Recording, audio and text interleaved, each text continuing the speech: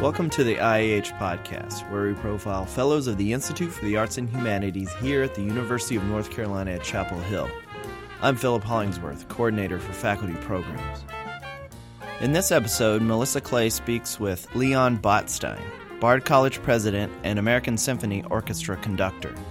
In their conversation, Dr. Botstein talks about the origins of his love of music and how being a conductor informs his leadership practice as president of a university. When did you know that music was going to be a big part of your life? I think my connection to music dates from very early childhood, and there really are two reasons for it. One, I'm an immigrant, and I came as a very, very small child, 2 years old, and for me, the language acquisition was very difficult. So I stuttered all my childhood and early adulthood.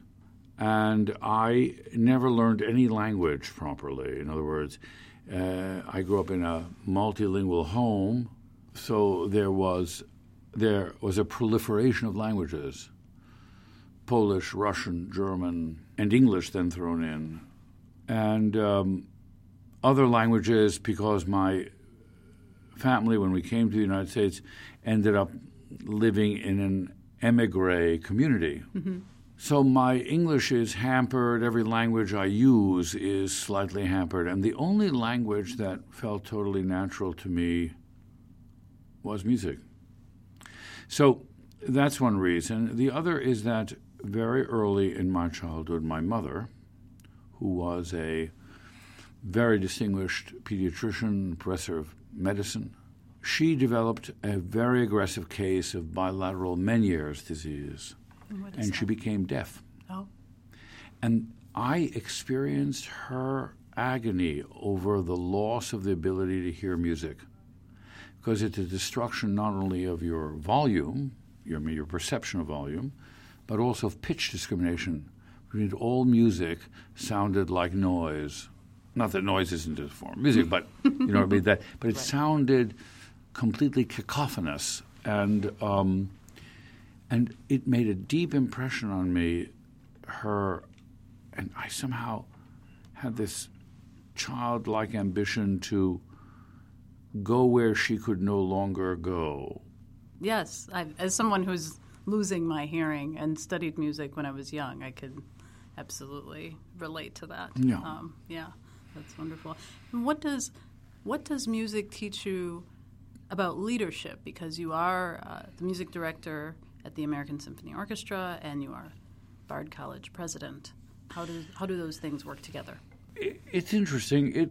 There is a connection. So conducting, leading an ensemble, but particularly conducting as an art, has many components to it, but one of the components is persuasion. You have to persuade a group of players or a chorus to do something that you think will make what they're doing as persuasive as possible, as good as possible, whether it's on an opera stage or an orchestral performance or a choral orchestral performance. So you're in the business of persuading, and like any leadership, there are many modes of doing it. In certain cases, some people succeed by fear or by cajoling or by chumminess. Do this because you're my friend, whining and dining your way to the result. There are all kinds of ways of doing it, but when you're on the box, on the podium, and you're in front of, let's say, professional orchestra, these are highly selected, very experienced, very cynical, top-flight professionals whose basic attitude to you is, what gives you the right to be on that box? And they're looking for fault, but they would like to be engaged. They don't want to be bored. And so it's an extremely tough crowd, and you have to learn how to win them over their own reluctance to be won over, their resistance. Mm-hmm. Being a conductor is an unenviable situation because you're really providing people with unsolicited advice. They didn't ask you for that. That persuasiveness, and I don't operate by fear. You can't lead that way. And if you're in a position of leadership, you also have to be able, difficult as it is, to hear things you don't want to hear. You also have to be able to admit error. One conductor teacher once said to me, never admit you made a mistake, when you have, always blame it on the orchestra. I think that's ridiculous. You recently wrote an opinion piece in the New York Times entitled, "American Universities Must Take a Stand." Here's a quote from that piece. "The presidents of our colleges and universities must defend the principles that have enabled institutions of higher education to flourish. These are freedom and tolerance and openness to individuals, no matter their national origin or religion." As Bard College president, what does that look like in practical terms? In practical terms, I think that the American University, which has been for decades the preeminent university system in the world, that preeminence has been based on openness to foreign-born students and faculty, being a magnet in an open society to students and scholars coming from all over the world, and an attitude of tolerance and freedom and non-discrimination. Our very survival, as well as our principles, are dependent on maintaining that. And the tone and substance of what is coming out of the White House is directly against that. The most grievous thing is the absolute shameless capacity to falsify facts, whether they be in science or in historical events, whether or not there were 12 people or 14 people, or whether, there were this amount or that amount or none at all of voter fraud. And whether or not, there is a connection between vaccination and autism, whether or not there is evidence or not of climate change. What do we know? What don't we know? It has nothing to do with Mr. Trump's avowed positions. We have a situation which is unimaginable. It's a kind of living nightmare, not because of his beliefs, not because he's a defender of an angry, disenfranchised part of the population. It's that that we are missing a chance to reinvent the relationship of government to its citizens. That government isn't your enemy. I mean, I'm proud to pay taxes. I don't want to have a president who's proud that he didn't. I wish our tax dollars were better used, but that doesn't eliminate the need to pay taxes.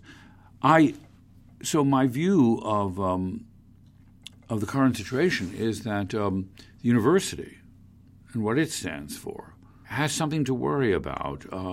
The beginning days of this presidency have all the earmarks of a kind of strange lurch to autocracy. For the university, this is not a partisan issue. This is not about Republican and Democrat. It's not about whether you're for health care or against health care, or you think there should be less taxes or greater taxes, not whether you think the Iran deal was a good deal or a bad deal. Those are partisan issues.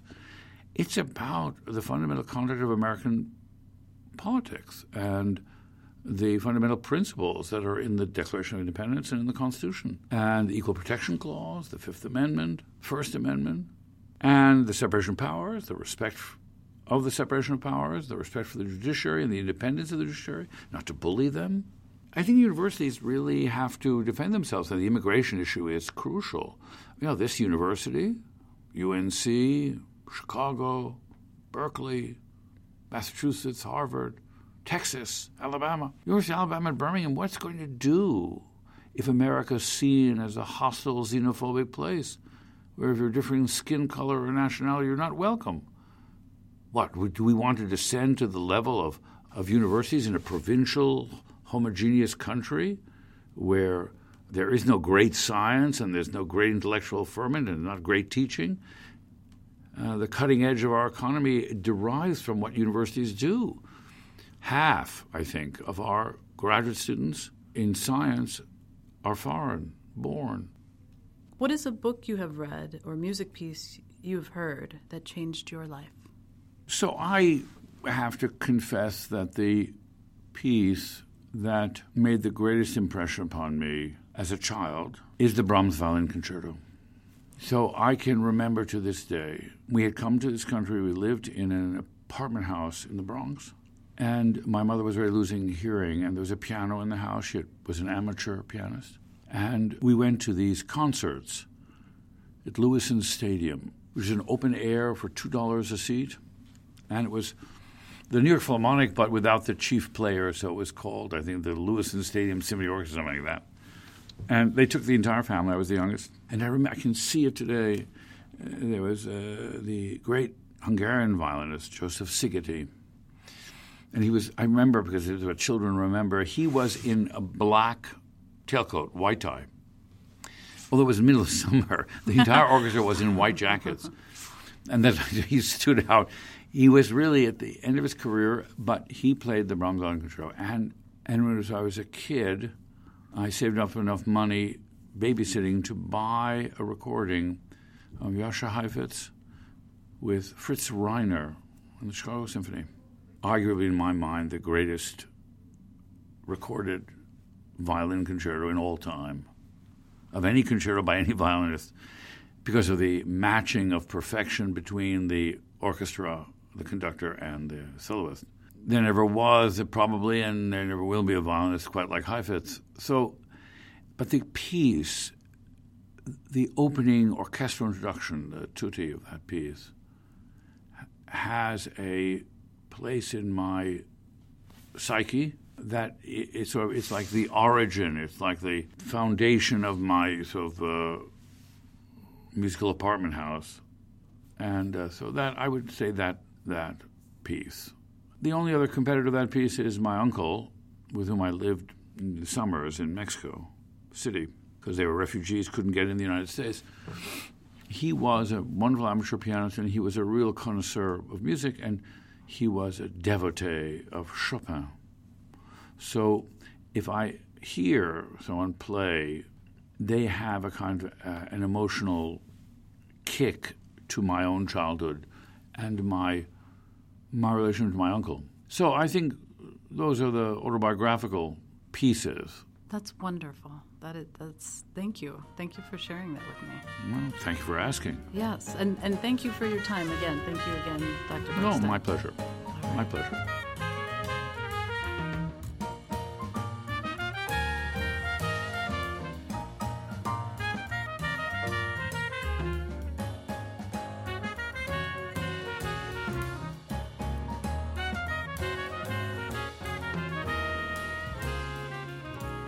Check back at ieh.unc.edu for the latest news on our fellows and upcoming events at Hyde Hall. You can find all our episodes of the podcast on our website, as well as iTunes, SoundCloud, and Stitcher. Please like us on Facebook and follow us on Twitter at IEH_UNC.